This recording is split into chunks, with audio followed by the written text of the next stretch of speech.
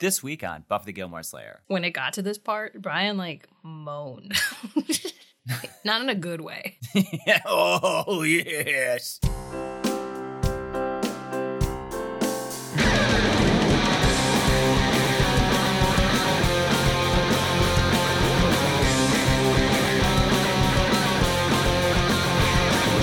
Buffy the Gilmore Slayer. Hello, and welcome to Buffy the Gilmore Slayer. I'm Brian Morris. I'm Stacey Kulo. We're comedians. And a couple. And I recently finished watching Gilmore Girls, one of Stacey's favorite shows. And I recently finished watching Buffy the Vampire Slayer, one of Brian's favorite shows. We watched both shows together, all 7 seasons, comparing them as we went. And now we're watching Gilmore Girls, A Year in the Life, as well as reading the Buffy comics. And this week we watched A Year in the Life, Summer. Oh boy, a lot of drama. Yeah, this is kind of a lot in this episode that was like, what? You know what I realized? No. I don't think Kirk was in this one. That's a shame. Right? Yeah, He's I can't. been I in don't the think so. other two, and I can promise you he'll be in the next one. Maybe he was doing a Marvel movie during that time. Maybe. Yeah, this is the least liked, according to IMDb, Okay. of the 4. I didn't hate it by No. any means. I didn't either. I knew it contained a few things that people really, really dislike. Sure. But There's some funny stuff, though, It too. is really funny, Mm-hmm. including some of the things people dislike. It was funnier than I remembered. What I will say, and we will talk about, is that this is just like a classic, obvious example of like the show's continuity being terrible. It's like it's bad within the episode itself. Oh, yeah. There's a couple things. We watched it twice. I don't know that I noticed the one thing the first time around. But we'll talk about it. We'll talk about it. We're being vague to keep you interested. What's new with you, Brian? If we're being honest, it's been a day since we did the last podcast recording. Our upstairs neighbors are like bouncing up and down. I don't know if you can hear that in your room, but they're jumping In your up and down. room. Okay. Or your outside walk. You wherever guys, are. I was talking to you, Stacey. Oh. Yeah, a little bit I did, yeah. I couldn't tell what their activity was, but if you can tell it's bouncing up and down, I believe you. Mm-hmm. So yeah, for you guys, it's been 2 weeks. For us, it's been like 24 hours. Yeah. So what's new with us? I made some salads this morning. We had grilled cheese. Mm-hmm. We did do kind of a fun thing. We are going to be filming some games of Blood on the Clock Tower. Some people that we know from New York that are big into the game, that actually were the first people we played with, reached out to see if we'd be interested in gathering a group of comedian types to play some games on camera. And we reached out to a friend of ours who is very good with camera stuff and editing, and he's very excited about it. So we're going to make a little production out of this. Yeah. We went through what the cameras would look like, where we're going to have to put microphones and stuff. It's going to be awesome, actually. Yeah, we're actually going to be filming that about 5 days after this episode drops. So by the time you're hearing this, it's about to happen. I hope we're ready. Yeah. Also, happy Halloween. It's coming up next week. We're not going to have a Halloween episode. We better think of costumes, Brian. We've got a month. Yeah, this might be the year of Tim Curry. Yeah, we've been really trying to do this Tim Curry party. We maybe even talked about it. This is like our third Halloween. sure we with you have. guys. Just a party where everyone dresses up as whatever version of Tim Curry they want to be. Yeah. Well, I don't have any 5-star reviews, unfortunately. We may have some between now and when this comes out, but since we did them all yesterday, we haven't gotten any new ones. What I will say is, though, some people have reached out with advice for our Italy trip, and that's been really helpful. So thank you for all the people that have done that. Yeah. We are back now from that trip by the time you're hearing this, but your advice, we read it and we maybe used it. It was great, except for that one thing. I can't believe you guys told us to do that. It didn't Oh, work out man. at all. We should not have gone to that Place. with the snakes. Yeah. Why did you suggest snakes? They were cheap, though. Since we have no real updates, what I will say is that I watched a TikTok about lemurs who take bites of millipedes or centipedes, just the big old ones, because the poison that the centipedes have gets them high. I just thought that was really funny. I was like, what? And they're like, yeah, they get high of them. Yeah, lemurs are crazy, man. I'm not judging those lemurs. I'm not judging them. You No. do you. No, I probably do something they think is weird. Like this. Centipedes Podcast. in moderation. Okay, should we talk about it? There's so much to cover. Yeah. Brian, could you just quickly summarize Summer? Yes. It's about Rory feeling lost and not knowing what to do since she's pretty much failed at all of the opportunities she had for jobs, even the one that she was really reluctant to take. And so she's sort of just adrift trying to find purpose and a job. And this episode is about her journey into finding that, but also that's going to culminate into a big fight with Lorelai and her. This episode honestly is just about Lorelai's life falling apart as well. Yeah. Neither of them are doing great at the end of this. Neither of them doing great. They're fighting. Luke and Lorelai are fighting. Emily is maybe moving on from Richard now. She's also like drowning right now in like depression and like not knowing what to do. It's so funny you say drowning. Drowning is correct? Yeah. Do you want to say it right? No, I want to say it the way I say it. Oh, okay. There's no Drowning. D. No D. There should be. A lot of people think there is, and there's not. So that's the summary of what's going on. Everyone with Gilmore as their last name falling apart. Especially Richard. He's decomposed a decent amount at this point. Quite literally falling apart. And not to mention his headstone has Gilmore written on it. That's falling apart. Okay, let's do a deep dive. Let's do it. So it opens at the pool. Stars Hollow has a pool, did you know? I did not know. They're at the pool. Lorelai and Rory have become pool people.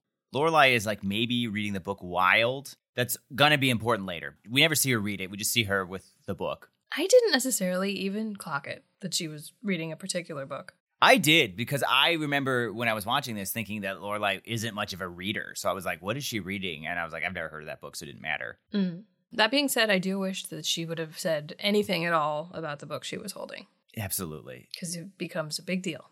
Very important. But what they're doing is just people watching and like people judging. They're just sitting there just like making fun of people for being like overweight. It's kind of weird, quite honestly. This wasn't released that long ago, so it's a little weird that they're body shaming so much. I mean, it wasn't necessarily offensive to me, but like, I don't know. It probably is offensive to some people. It's weird. I mean, it's like something people do. Just judge people based on their appearance. And like with your closest person, it's something people do, but I don't think it's something anyone's like proud of. So right. And why showcase it? Yeah. Especially when they're supposed to be the heroes of the show, you know, like the main characters. But whatever. That's just my personal opinion. Yeah, all this pool stuff makes them pretty unlikable. But one funny running gag for this whole episode, and there's a few of them, is that everyone just keeps going up to Rory and being like, hey, it's great to have you back, Rory. Welcome back, Rory. And Rory's just like adamantly like, I'm not back. I'm just here for a minute. I'm not back. I'm not living here. I'm not back. And everyone's like, looks like Rory's back. It's pretty funny. Everyone's like saying that like constantly, or like you hear them saying that in the background. Yeah, pretty much everyone. Also, there's a hut that holds all the floaty equipment, and it has been vandalized by somebody. It's Luke's. More on that later. Yeah, Luke like paid to renovate it or something. So he has stake in this floaty hut. He's secretly paid to renovate it. Then we get a really fun scene with April. April is having dinner over at Lorelai and Luke's house. And I love this. I love April being back. I just love April as a character. I don't care. I'm an April defender. I think she's great. I think the actress is great. I love her dynamic with everybody. You excited to meet her in a few days? Yes, I am. Again, when this comes out, it'll have happened already. And it'll either have gone great or Brian really messed it up. That gave her COVID. I don't have COVID. I was just... No. But yeah, we have not gone there yet. So we have not met April, but we will have. She is now an adult who goes to MIT. Not surprising. She's very smart. She's in her 20s. She's sort of asserting her adulthood and independence by like having a nose ring with Luke questions, and she's immediately very defensive. Like, I could do whatever I want with my body. And of course, Luke's like, yeah, it's fine. You could do what you want. You can tell he doesn't like it. It feels like it's a bit of a like a rebellious thing on her part. And I feel like that's confirmed later. But she's like super not charismatic. What's the word I'm looking for? Like, Lorelai's constantly trying to make jokes and they just like fall flat. Like April does not get them at all. And it's constantly like, huh? What? I don't get it. And like, that's the kryptonite of Lorelai, is someone not getting her jokes repeatedly. Yeah, specifically, April says she met Noam Chomsky, or he like walks around at her school or something. And Lorelai's like, well, to know him is to love him. And April's like, huh? Yeah. But this comes back. Lorelai clearly like wants to get up to get food to just like get out of the conversation. It looks like, no, I got it. You stay there. And you tell Lorelai's like, okay, cool. Oh, that's how you read that? I thought it was just to show that Luke and Lorelai were snippy. I think it's both. Okay. I read it as both. But also she is got sort of like a Rastafarian like kind of pot smoker outfit sort of on. I don't know, outfit's not the word, just the clothing choice she has. She talks about how she's going to go protest to legalize marijuana. Luke's like, you smoke weed? She's like, no, I don't smoke weed. It's just, it should be legal. And this is just the thing I've decided I want to participate in. But then Lorelai and Rory are like, yeah, she smokes weed. And it's one of those moments, too, where they're clearly playing it to the camera. Because Lorelai, like, points at April and then mimes smoking weed to Rory, who, like, nods. And I'm like, number one, everyone saw this. Number two, like, you didn't need to point at April. Obviously, that's who you're talking about. She needed to move her eyes a little bit to indicate to Rory, of course she smokes. Yeah. But yeah, she did, like, a whole act out. Yeah. And I just really feel like April's trying to be like, I'm independent, Dad. Like, you can't tell me what to do. But what's really funny, and I love about the scene, is that Luke and Lorelai then go into the other room to watch some TV. And it's funny for a lot of reasons, because Lorelai gives him shit for falling asleep during TV. And he's like, I get up at 5. And I'm like, yeah, he does. Leave him alone. But April then just sort of invites herself into Rory's room and sits down next to Rory and just starts having a panic attack about her life. She's just like, I smoked weed like one time. I ate a bunch of cheese. I'm not cool. I have a terrible sense of humor. I like bought a joke book to get better at it. Then she like gets Lorelai's joke just now. She's like, oh my God, I just got it. This scene is so funny, her having this breakdown. Then she's like, my nose ring hurts. It's just really funny, this like front she's putting up for her dad. And then she's all like, Rory, I'm falling apart. But also specifically, her seeing Rory in her childhood room again is like making April spiral, essentially. Mm-hmm. Like, oh man, I'm in this like great school. I'm super smart. Am I going to be like Rory in 10 years? I don't know if that's exactly what she feels like, if she's going to be like Rory, but maybe. No, but I think she had a line that was like, I could just like, end up not knowing what I want to do. Yeah. Okay. Yeah. I see what you're saying. Because this is all kind of making Rory uncomfortable. Yeah. I like them being friends. I know this isn't like a friends scene, where they're like best buddies, but I just like the fan. I wish there was more scenes with all of them. Yeah, I do wish maybe Rory was more friendly to April because they are fairly similar people. Yeah, and it's like, Rory, you've broken down too a few times in the show. On the couch, Lorelai's like, it looks like April's having like one of her freakouts, and Luke's gonna like get up and check on her, and she's like, no, Rory's got it. And Luke's like, ugh, I don't like that nose ring, and she wants to go to Germany, and he's not excited about that. But then Lorelai says, oh, Germany, that's gonna be expensive, and she also is going to MIT. You're paying for all that. How are you gonna pay for Germany? Do you like maybe want some help paying for it? I could chip in. Luke gets super defensive. He's like, no, I got it. April's mine. I'll take care of her. I can swing it. And just like shuts her down immediately. This scene's important for a variety of reasons. But Luke's just like saying that, no, I will take care of my daughter. What's a little confusing is that the show has set up that Luke has a lot of money. Yeah. So I don't know why Lorelai would feel that he wouldn't be able to afford it. But also, why can't Anna pay for some of it? Absolutely. Why can't Anna pay for it? When she asked who's going to be paying for it, Luke's like, me. Who else? I'm like, well, her mom that like wanted full custody and no help from Luke. Yeah, well, how many handbags has she got to sell to pay for a Germany trip? No, you're absolutely right, though. Anna would theoretically chip in. He is maybe paying for grad school. I guess that could be quite a bit of money. But he like bought a house, just like paid the full price for a house like 2 seasons ago. So it's surprising that she's worried he might not have money.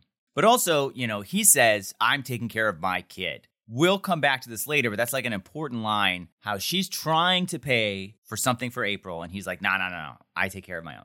April having a boyfriend could have been fun. Yeah, totally. Like to see Luke react to that. Mm-hmm.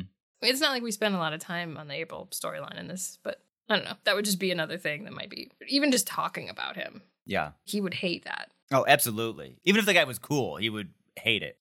Rory goes outside and calls Logan. She sort of like invites herself to London. She's like, what if I came tomorrow? Because I'm not doing well mentally. She doesn't say that, but we all know what's going on. I just got reminded how much of a loser I am by a girl. Yeah, girl with a nose ring. He's all like, sure, you could come and like you could stay at this really fancy hotel. We can hang out. She's like, whoa, hotel? What's this hotel nonsense? He's like, oh, well, that woman that I'm engaged to that you've known about forever? She maybe has moved in. And then she gets like really upset about this. Yeah. She does not take it well. She's like, what? So I'm just going to be some girl who waits for you in a hotel on the side and you're going to hide me from your fiance? And it's like, girl, like you knew the deal. Like what's confusing? Like I get that you don't like it, but like the writing's been on the wall for quite some time. I wonder if it's like he still wants her to come, like that she's upset about. Like he's not like, so we should probably stop this because I am going forward with this woman. Yeah. Like he's still like expecting her to come and that's maybe weird. But I mean, I feel like she wants to continue doing what they're doing. Ugh, Right. It bothers me that they still haven't talked about, like, why they're doing this, why he's engaged, why aren't they together? Absolutely. There's so many questions. Like, how much does he love this woman he's marrying? Like, does he want to be with her? Is it some kind of, like, familial obligation? There's still an episode. Maybe we'll go into that, but, like, I don't think it's weird that they haven't told us any of that. What happened after they broke up? As of right now, Logan is being a huge garbage person by cheating on his fiance with his ex-girlfriend. It's one thing, and I've said this before, it's one thing if they're married, they have kids, they're staying together for the kids, the love has been dead for years, neither of them like each other, but they're like, our lives are just so entangled, it's just so difficult to get a divorce. In that scenario, I can see how cheating might not be the worst thing in the world. You're like, I don't know that my wife would care, really, at the end of the day. But that's not the case. You haven't married this woman yet. Do you love her? If you do, then why are you sleeping with Rory? If you don't love this woman, why are you getting married? If it is for some financial, family obligation, then that needs to be stated, like you were saying. But then also, Rory, like, you knew this was happening. Did you expect Logan to break it off with his fiance? Then you needed to tell him that's what you wanted. But it doesn't seem like that's what you said. Yeah, like, maybe she was hoping all along that he wouldn't go through with it. And this is confirmation that he is finally. And we don't get any of that info. So it's, like, hard to feel bad for her right now. Yeah, I don't. I mean, stress again, he's being a piece of shit for cheating on his fiance. But, like, Rory, why are you surprised at all? There's a town meeting where they just got new air conditioning, which is incredibly loud. When it kicks in, it just like, it's like a jet engine is in the room. Like, you can't hear anybody, and that's like a running joke. But does this joke come back, or is it just for the scene? I was trying to remember. I don't know. It does come back like 3 times in this scene, and there's like kind of some funny jokes within it, but also some kind of dumb ones. Yeah. Yeah, I don't know. If the air kicked in like during the musical later or something, maybe that would be funny. Like they had set it up, but it felt kind of random. I didn't find the air conditioning, we can't hear each other joke that funny any of the times it did it. It ends with Lorelai talking because she knows no one can hear her, but then it turns off and she says something embarrassing about Taylor and everyone hears it. That joke didn't work for me. That being said, there are several jokes in this scene that do work for me. There was one air conditioning joke I did like. Lorelai volunteers for the musical, and Luke's like, "Do you have the time?" And then she's like, 8:30. And Rory's like, "No, I think he was asking if you have the time." And she's like, "I gave it to him." Just the way she said that was super funny. Yeah, I know. I told him. But you're right. The rest was stupid. But this is a great town meeting overall, I would say. Yeah.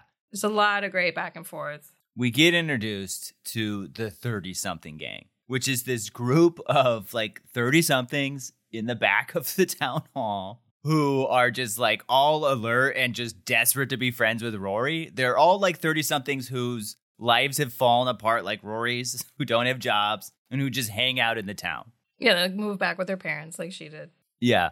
And they're all just like sitting at the edge of their seat, so excited to like hang out with Rory. It's so funny. Every time they look over, they're just like leaning forward in their seats, smiling at Rory. They're like a hive. They work as one. Yeah. Super funny. This is an example of something that I feel like the original show wouldn't have done, but there's like a lot of more campiness in A Year in the Life that like is sort of kind of how Maisel does things, where she just like leans into nonsense a bit more often. I mean, that was definitely in the original. The whole town of Stars Hollow is pretty stupid and over the top, but like this was like kind of an unrealistic thing. Yeah, totally. But it's funny pretty much every time. And we're going to see them throughout the episode. I hope they're in the next one too.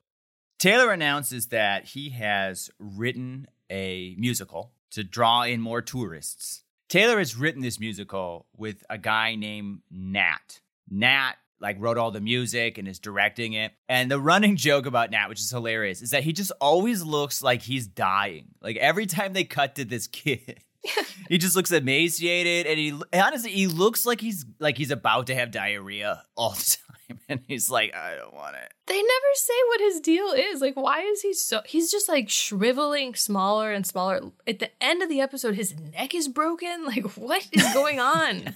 He never like looks up. He's always like looking down and to the left. Is he sleeping with Taylor also? He definitely carries himself as if he's sleeping with Taylor. Just very like, I hate this. Taylor later says they go on retreat together. Retreat to me implies a group of people. But not just two. I don't know. I don't know what Taylor is doing that this boy is so sad, but yeah, it's shady. I don't like it. He's so sad and also seemingly dying. He seems like he's melting the whole episode. He never once speaks. No.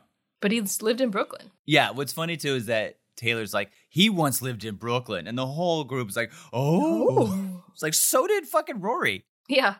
Keep that in mind, by the way. Rory's lived in New York.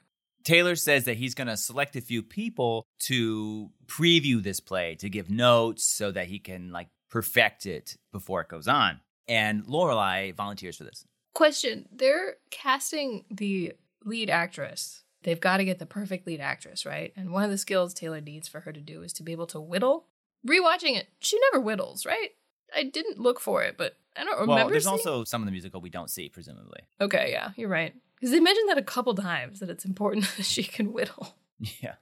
Taylor also announces that the Stars Hollow Gazette, their paper, is closing because the editor, Bernie Roundbottom, has retired. And since no one else wants to take it up, they're going to close it. Rory's like, whoa, are they closing because they're like out of money? He's like, no, that's just because he's retiring and we can't find a replacement. And Rory sort of stands up and like wants to like defend this thing that it shouldn't be closing, but no one really gives a shit.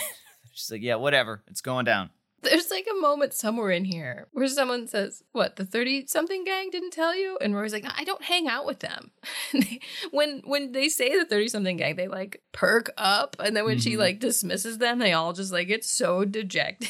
Yeah, I know. They all look like Nat for a second. Like, oh. They want Rory so bad. Yeah, they look like pod people or something. There's a running joke, too, where Luke is upset about the floaty hut. This joke could have been cut completely from the episode. Not even. It's almost like they were like, Luke needs 10 more lines. Let's do this floaty hut thing. I didn't like it at first, but it did grow on me. Because it was between him and Bootsy. Like, him being obsessed with talking about the floaty hut, but then Bootsy being like, well, if you're so obsessed with it, why don't you marry it? But then, like, by the end, Luke's like, well, what about my floaty hut? And then Bootsy's like, I think it's waiting in bed for you. Like, he's just giving him shit for loving this floaty hut so much. It's kind of fun because Bootsy has disappeared since like season 2, but didn't him and Luke sort of rub each other? Like the wrong way, or did they just like fuck? Like what are you saying? Either. I remember them rubbing each other. I can't remember. They used to rub each other all the time, so that's why he's upset that this floaty hut has taken his place. No, I think they would like spat a little. I can't remember. You used to talk about me that way, Luke. Now it's all about the floaty hut. Well, the next day, presumably, someday after that, Luke is now a lifeguard, I guess, and he is fixing the floaty hut, and the girls are back at the pool, back to judging people's bodies. I don't know if he's a lifeguard. I think he's just wearing the shirt. Well, he tells them to get out of the pool, and everybody does, so they at least respect Luke. It might be because he's in the shirt, because he's like, don't ask me about my shirt. Maybe he got roped into being a lifeguard. There's a lot of mysteries around the pool. The girls have paid, I'm guessing, I don't know how they've done this. They've roped 2 small boys, children, into like being their personal servants for the day. They like hold umbrellas over them and hand them drinks while they pretend to be like fancy old ladies in these chairs. Like Southern Belles. That's it, Southern Belles. I was going to say fainting ladies. I couldn't think of the right term. They kind of use these boys throughout the episode as well. Yeah, they carry their stuff. One calls Rory Khaleesi. There's a lot of Game of Thrones references in this particular episode. It's the new Lord of the Rings, baby. It is, right? But like the question really is like, are they paying these boys? Like, why are they doing all of this? The hope of sex when they're adults with hot ladies? I don't know. When you're grown up, you can bang us. Yeah, I don't know. It's not even like they're old enough to be doing it for like potential romance someday. You know, like if they were like 17-year-old boys, It might be like, Rory's getting to that age where she might have sex with a 20-year-old. Right. But no, they're like 10? They're not like 10, 12. They're not old. Michelle shows up. Looking good, by the way. Oh, yeah. He's in a very little pair of shorts. Yeah, but he doesn't get shamed. He's looking good. He shows up, and apparently he didn't mention to Lorelai that he's back in town. He had been traveling. He's got some hilarious lines where he's like, his partner, Frederick, is making him come to the pool to be around kids to get acclimated to them. When we make our own. Yeah, and he's like, is that the right term? Make? And later he's like, I think Frederick might have ordered one. Yeah, he's like, I think Frederick ordered one. I'll have to check. But the best line is, fatherhood's going to be a lot of pretending for me. That's a funny running bit throughout the series. He just like desperately does not want to be a parent. Yeah, it's so funny. He like loves dogs. You'd think that like it's not that different like a baby. I mean, it is different, but They've also set up that kids love him, like in the original show. But they also set up that it was not a two-way street. He was not a fan of kids. Then Fat Pat walks over in a Speedo, and they act like they can't even look at him. It is true that, like, I don't know, you don't need to wear a Speedo, sir. But they're just all like, I can't, this man, his body is upsetting us. It was like, just joke could be cut. Yeah, they just, like, can't even function when this man is in front of them. It's almost like if they were two teenage boys with their hormones all the way up and some girl came over with, like, a barely covering her boobs bikini. But, like, the opposite of that. Did you say boobs bikini? Yeah, a barely covering her boobs bikini. Oh, I see. That was all hyphenated. Yes, guys. You guys heard the hyphens. It was just barely covering her boobs bikini. Yeah. No, I was speaking to a person named Bikini. And comma bikini. Mm-hmm. Punctuation's fun, guys. Afterwards, the girls are walking home. And this is like a really fun little scene where as they're walking, the two boys are carrying their stuff. And they walk past a bunch of young kids their age, like playing in water spraying out of a fire hydrant. And one of the boys just says like, that looks like fun. He's a working adult now. I hope they're getting a lot of money. I know. That shot was kind of cool. Just the two girls like decked out in their summer gear. And like they're doing a lot more with music in this. Like they got the rights to some stuff. Yeah. And they do a lot more stylized shots than they did in the original series. Mm-hmm. There'll be more of that later. The girls walk over to the auditions for the musical where Miss Patty and Babette are taking information from people, and there's a young man that they are just like drooling over very openly. And Lorelai like butts in, and Babette says something like, "Go away, we're walking here," which is like a New Yorker thing to say, but they're also sitting, so it was weird. But then after the guy walks away, Babette turns to Lorelai and she's like, "That was a total clam jam," which is, I guess, the lady version of a cock block as a clam jam. Love it. That was pretty funny. Lorelai's therapist, Claudia, is also auditioning and like asks Lorelai to put a good word in to the director for her, which is probably not okay if you're her therapist. Yeah. I, again, haven't gone to therapy, but that's got to be weird to run into your therapist in the wild. Yeah, totally. Especially when your therapist is like so excited to be trying out for the Stars Hollow musical. Like, are you a therapist? Like, what? They can have hobbies. Yeah, that's fair. In my head, therapists are just very dry people. I don't know that that's true. That's in my head what I imagine. Is she from Stars Hollow, or is this just like spread all over? So this town's having a musical. Yeah, it's spread all over. There's like 3 parts in it. Again, there's a lot of it we don't see, apparently. Taylor comes out of Miss Patty's, that's where this is at, and says that they found the lead. She's going to be great. She was Kinky Boots in Kinky Boots. Lorelai's like, there's no one named Kinky Boots in Kinky Boots. That's just the name of the play. And Taylor's like, yeah, I'm pretty sure there is. This woman's awesome. She's like the hottest woman I've ever seen. It's pretty funny. Lorelai's like, presence and company excluded, right? And he's like, no, she's the hottest. Yeah, I've like never heard him call a woman beautiful. He's like just obsessed with this woman. Very funny. And it's a running bit now for the rest of the episode that other people keep saying that this actress was Kinky Boots, like insisting she was a character named Kinky Boots. Mm. Rory is upset that the Gazette is being closed, and she sort of like thinks about that now. There's like, again, some weird dialogue here where she's like, I know the Stars Hollow Gazette isn't going to be breaking any stories like a bunch of buggering priests, but it's not the Gazette's fault that our priest happens to be a good guy. Now, that second part of that joke is funny, that like, it's a shame that our priest is a good dude because there's no story there. But the first part about that, to use the word buggering priest is a little crass, explicit, because you just Google the word buggering and it's like what the story of priests doing this is a pretty, graphic story, a real thing that happened that was exposed by papers. Glad it was. And I don't think anyone should pretend that didn't happen, but it's weird to use that word as a joke. I wonder if they just like didn't realize what it means. But I don't know why you would say it if you don't. It's very specific. Because it's sort of like British slang. Like they use it in Harry Potter. But yeah, like the actual definition is literally probably what the priest did. Yeah, and like what she's talking about. And it's like, it's weird to use that as a joke though. Like, if you were to use different words there that mean the same thing, it would not be funny, I feel like. Yeah. Anyway. That's just me being judgy as a comedian. Like, it's a little cringy that you made that joke. And as the scene ends, we hear the therapist's audition, which is great. Yeah.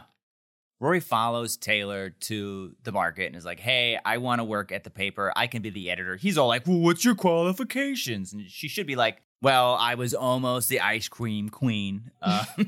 But she's all like, I don't know, I went to Yale for journalism. He's all like, okay, I guess.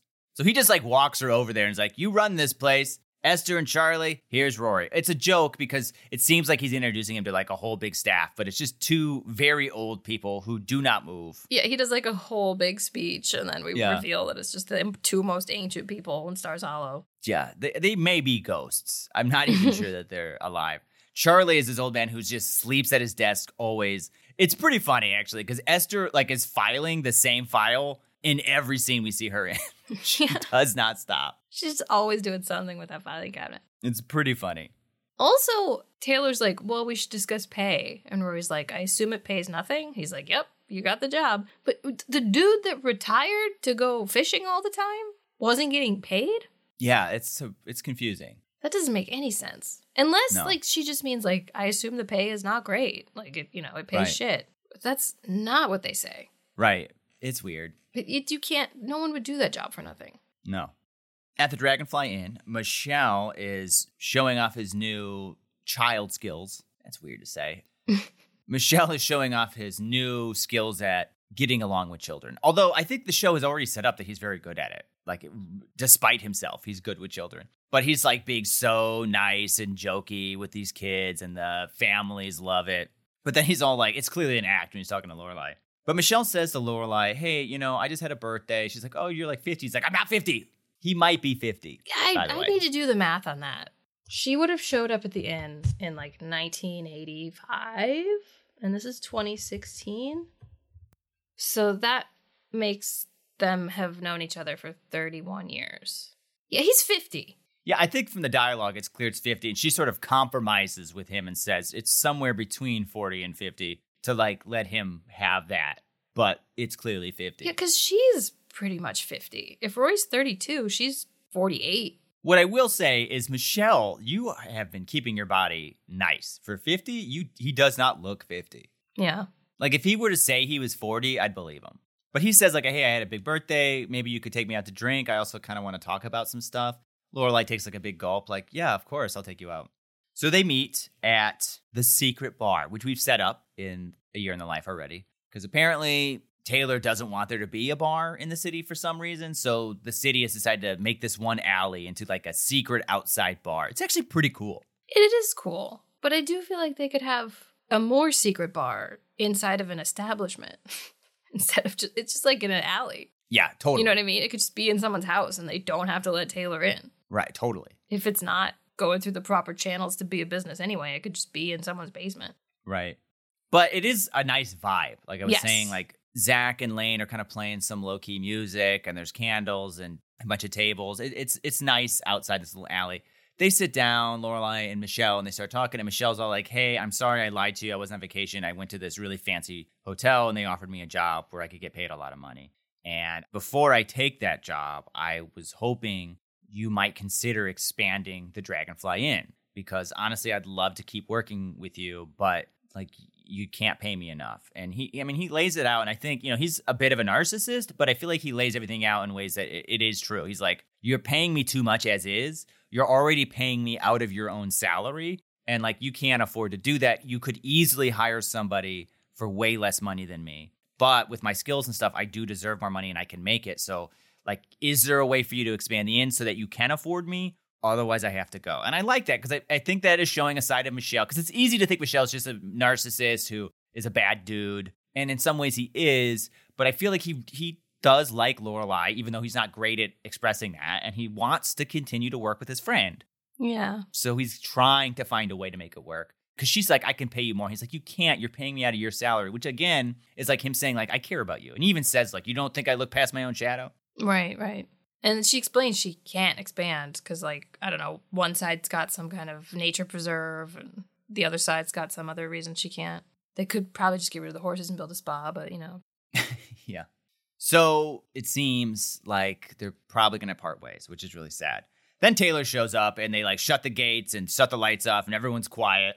And Taylor just like looks around really curiously at the gate. Then a kid in a bike like rides around him. I feel like that's part of it. Like he's just there to distract Taylor, right? Yeah. It seems too intentional. Well, because someone like shouted out a code when Taylor was coming. I wonder if that was even the kid. Oh, it might have been. So then Taylor's like, something happened here. I don't know what it is. Then he leaves, and then they go back to just being a little bar. But the problems are not ending there. Rory has finished her first issue. She's excited about it. She's decided to remove the poem. They've set this up that there's like a seasonal poem that's always on the front of the paper. Which people love. Yeah, everyone loves it. Rory's like, we're taking that out. Taylor was like, okay, I guess. She's also trying to do this all on like a DOS computer. Mm-hmm. And Esther digs in her file to find the instructions. And she's like, did you turn it on? And Rory says, I did everything but blow in its ear. I thought that was funny. Lorelai also stops by after meeting with Michelle and lets Rory know that he's leaving. He's giving her 3 months to find someone, which is nice. It's a decent amount of time. Yeah. And Rory pulls out a bottle of scotch from her desk that the guy left, apparently. I'm surprised he didn't take that with him. But they have a drink. There's also a picture of him that's like hanging by Rory. It's weird. Did that guy put that up? Right. Or I want to say it's not in this scene, but it is later. So maybe Rory hung it up. She also keeps his name tag on her desk. Yeah, the nameplate. But also during the scene, Rory gets a call from Paul or a text or something. Lorelai's like, you still haven't broken up with him? Like, what? When you call Logan sometime, set a reminder in your phone to like also break up with Paul. I have Logan do it. Just be like, Logan, before I forget, can you break up with Paul for me? I just have so many questions about Paul. Like after 2 years, you might think about living together, especially if they were living in New York. Totally. Like, why isn't he coming around more often or putting more pressure on this relationship? Like, what's his side deal? I kind of hate that whole joke, honestly. Like, I don't really get it because it's just so unbelievable that, like, he wouldn't be like, hey, you're ignoring me. We're breaking up. We haven't had sex in 2 years. Yeah, 2 years is a breaking long time to be not together very often. Totally. A year is a long time. Yeah. 6 months is a long time. Yeah, I feel like for sure after a year, you're like spending a lot of your time together. Unless you're long distance. I guess we don't know where he lives. The first issue then arrives the next day, and Rory asks Esther and Charlie, how do we deliver these? And they don't know. They have no idea. This is a round bottom secret, apparently. So she's all like, shit, I have to deliver these. I don't know what I'm going to do. So she calls her mom. But before her mom answers, Lorelai's at the inn, and Luke is angrily making food for everybody. He's agreed to like a Burger Tuesday lunch at the Dragonfly since she still doesn't really have a chef. And we should talk about that for a minute. It's not clear why Lorelai doesn't have a chef. We know Suki's gone. You had a theory as to why she doesn't have a chef. Yeah, I mean, I think she just is like maybe hoping Suki will come back or something, or is just like sensitive to that issue and like feels like she's filling a hole that she doesn't want to fill by hiring someone permanently, which is maybe why they're doing these pop-up things. But she keeps firing the pop-up people. Yeah. So it's just so confusing. And like there's so many people that are in the kitchen like helping. Like do none of these people know how to make like basic foods? Right. Like I feel like hamburgers are something anybody could do. Like hamburgers are not complicated. Yeah, it does seem like there's someone from within that you could promote. I've made hamburgers here and I don't have zero cooking experience or education. So I feel like they could have one of those guys do it to whoever was second in charge could step up for Suki. Or she could hire someone. I think it's just like crazy irresponsible that she hasn't hired somebody, even in temporarily, or like that she keeps firing people. And Luke has kind of had it. He's like pissed. He's like, I keep doing this for you. I've got my own diner to run. The only reason I'm doing it is because if I didn't, like you would not have food at your inn. And like you're being crazy irresponsible. Can you please hire someone? And she's all like, I'll go do that now, which is a lie, which is frustrating to me as a viewer. It is a lie, but I feel like she's just being dismissive. Like I don't know that he actually thought she meant that. But I think his anger and his point of view is legitimate in this scene. Yeah. And like for her to be dismissive is shitty. He also points out that he's mad at Michelle in this scene. That was kind of funny. Yeah. I will say though, his anger is seeding from the fact that she's lying to him. Totally agree with you. Which he found out some time ago and is just, harboring this resentment for like months without actually. Well, because she keeps going to therapy. So it's like she continuously lies to him. Right. But that is why he's upset for real. Right, but I think he still has a point about this thing that he's at least expressing his anger for, even if it's not the root of it. Correct. It's like, Lorelai, you are taking advantage of your, like, super giving boyfriend. But maybe if he wasn't mad at her, would have been like, I really can't keep doing this. Could you please hire a chef? Instead of just, like, screaming at her work. Right. It's not cool, but I also get it. I don't know. But she's going to go help Rory instead. And I have to say, this next scene is stupid. I'm sorry. I love Gilmore Girls, but this next whole montage is dumb. I agree. I do like the music and some of the shots. Sure, but that doesn't save it. Lorelai and Rory are just going to manually hand out all the papers, deliver them to everyone in town. And this running bit is that they don't know or they're disagreeing about what's the east side and what's the west side. And Rory's like, I'll take west, you take east, or one of those two ways. And like Lorelai's like, no, but this is the west side. That's the east side. And they're arguing back and forth. But then they decide, I'll go this way, you go that way. And then we have a montage of them delivering papers. Some of that's funny, but at some point they've realized they're doing the same area. And I'm like, how are you still confused? You picked directions. It doesn't matter what you think east or west is anymore, because that's not how you divided up the town. Right. I agree. It doesn't make sense, and it's silly. But they deliver all the papers. What I did like is these boots are made for walking plays, which is, I don't know, just sort of a fun song to be playing while they're doing this montage. There's also a group doing Tai Chi, which is just shot from straight on that Lorelai's got to like figure out how to get through. Just not hard. She like is handing them papers while they're doing Tai Chi. It was just sort of an interesting shot. And we also get a clip of the black, white, and red movie theater sign, which just has a list of foods you're not allowed to bring in now, like George Foreman's fondue. And you can't bring in hibachi. Doyle also calls, and that was a cool shot, too, the way it zooms in on him. Oh, yeah, the music just like halts, and it zooms in on Doyle. He's upset that she cut down his movie review, and she's all like, it was mostly adjectives. He's like, well, who told you adjectives are bad? She's like, you did when you were my editor. He's like, Michael Bay loves adjectives. Also, it was stupid that you removed the poem. Apparently he loves the poem. How did Doyle know about the poem? But he was doing her a favor with this movie review, I guess. Yeah, probably because she has no staff. She like asked him to write something for it. Yeah. There's also a funny scene I liked where she runs into the 30-something gang and they're playing I Drink Your Milkshake, where they all have one big milkshake. They have a bunch of straws and they all just quote the line from There Will Be Blood. I drink your milkshake. And then they all drink it. Now I hate these people. They're insane. Yeah. Nobody's going to do that. This is why you don't have a job, okay? Lorelai also runs into some people at Luke's that are the parents of the 30-somethings gang that hang out. Oh, that was so funny. Read their kids' resumes. Yeah, we get together and just talk. Very funny. And I think it ends with Lorelai and Rory finishing up at the newspaper place. But the two old people are like on their way out for the night. I guess they're going to the gym. Together, too? It's like, what? Yeah, they seem like real gym rats. They probably saw Michelle's body and they're like, if he can do it, we can do it. Maybe I believe that these people would go to the gym and like do a lap in the pool in the morning, but not at like 8 p.m. No. Well, I mean, I guess Charlie sleeps all day. Yeah. So the next day, the girls are like, our feet hurt so much from all this walking we did. I hated that so much. Yeah. Because Rory lived in New York. Mm-hmm. You must walk here. Like, if you are going anywhere, you're walking at least 10 minutes. Yeah. But it's not crazy to walk a mile or two in a day. Not at all. And they walk in this town a lot. Yeah. They probably walked more in this town than usual, but I don't know. They're like young, fit people. At least Rory is. I mean, unless they did it in like stupid shoes, it doesn't make sense that their feet would hurt. Yeah. Rory calls her grandmother, and it's like noon, and Emily like wakes up. What? At noon? What? Her grandmother's just totally out of it. She's like, what time is it? Where are my glasses? Glasses? Yeah, didn't she have eye surgery? Which was weird, because in that episode, everyone's like, what, you don't wear glasses? Like, Richard's like, I like you in glasses, which we'd never once seen. So maybe she only wears them at night. But just when she wakes up in the morning. This also implies she never finished that LASIK surgery. Yeah. But Rory's worried about her grandmother at this point. That's mostly what this phone call's about. It's like, Emily Gilmore is waking up at noon? What? Then Lorelai goes to review the musical. And, like, this next section, honestly, like, I mean, I think this is why people don't like the episode. This next part. This next part is it's fucking long. It's long. It's not as long as I thought. I started I looked at the clock when it started, and I think it's only about 10 minutes. I thought it was 15 or 20. It feels like 35 minutes. It's not. It's like 4 songs, but it takes up a chunk of the episode, for sure. We get to see some of Taylor's musical.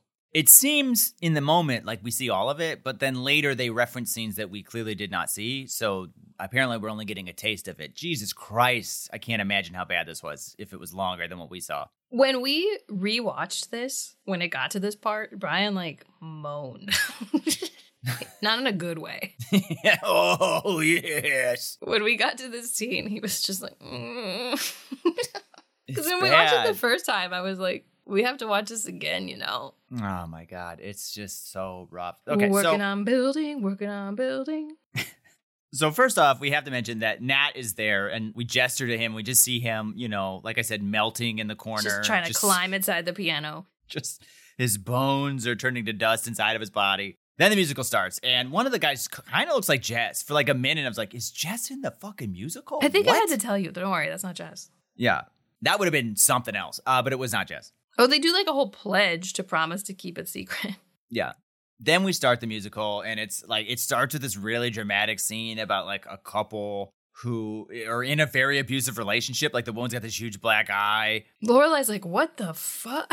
They Yeah. cut her off. And there's a running bit where they like, the guy gets mad throughout the whole play and he throws like a glass against the wall and you'd expect it to shatter, but it's just like a plastic cup that just bangs back down on the ground. It's pretty funny. But then we just get a series of really bizarre little vignettes of different couples throughout Stars Hollow's history. And oftentimes these relationships are incestuous and abusive. It's a little bizarre. It really seems to focus on individual relationships. But we do allude to some of Stars Hollow's history, like those guys who waited in the cold for the British to come and they never did. And there's a joke that I don't understand why this is in the show.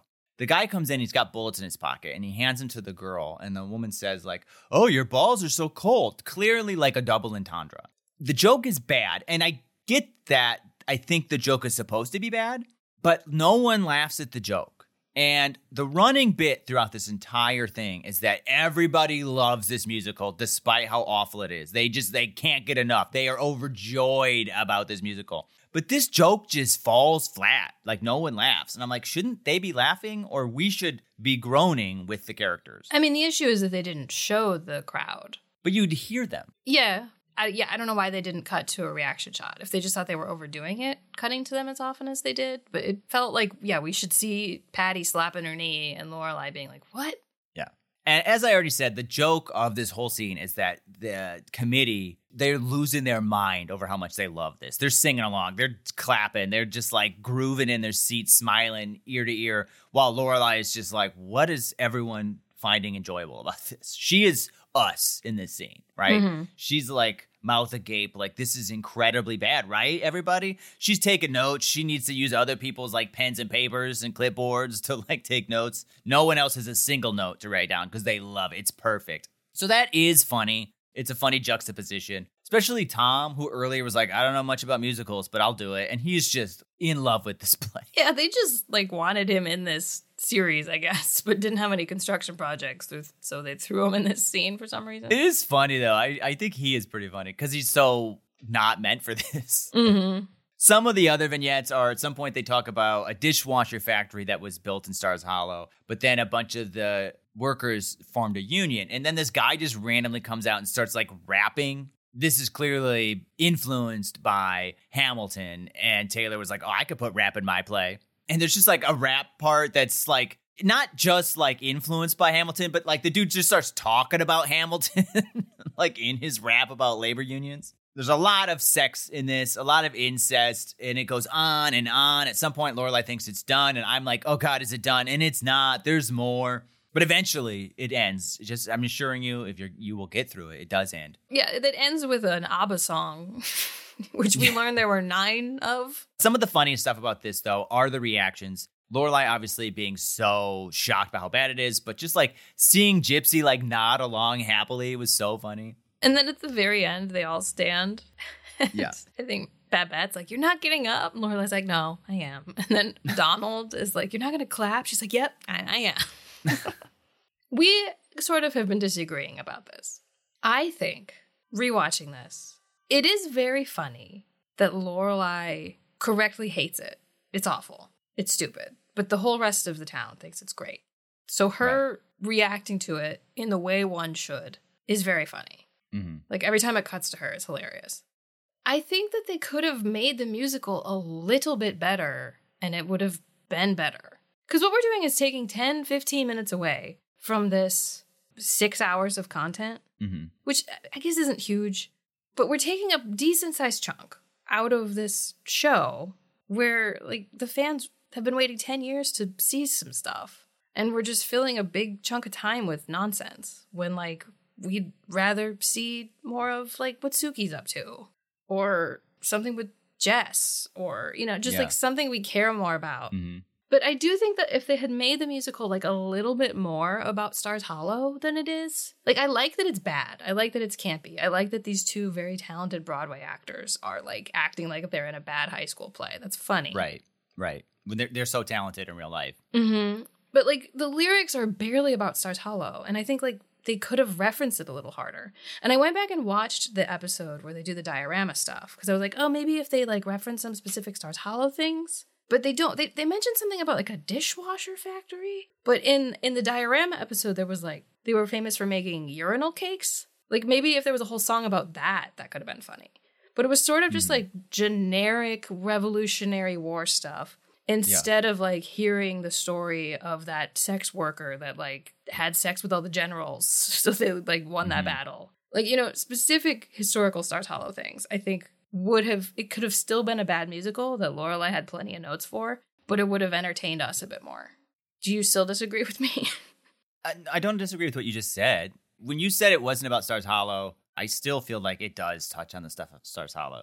I understand what you're saying, but like, I mean, then every single line has to be about something from Stars Hollow. I feel like it's about the different people who lived in Stars Hollow. And we do have a whole section about like the labor union and the dishwashing company. And they also talk about the people waiting in the snow for the British who never came. Like, yeah. I feel like that is like not every single second, but I do think a lot of it was. I think there's just chunks of time where they're talking about like, you know, we're brother and sister, we're having sex. Right, but I feel like if that's what was happening in the town, it's based on incest. That's not insane. And there's like the last song is just like a list of things that are bad about the world right now. Yeah, one of the songs is just about like how bad the world is in like the 2000s. But they're just like upset about like stuff like terrorists, but also spam email. But Stars Hollow's good in very generic ways. I would like more specific ways that Stars Hollow is good in present time. Well, my point is, I wanted it to be bad, but I think it could have been better bad. Life is bad, but it could be worse.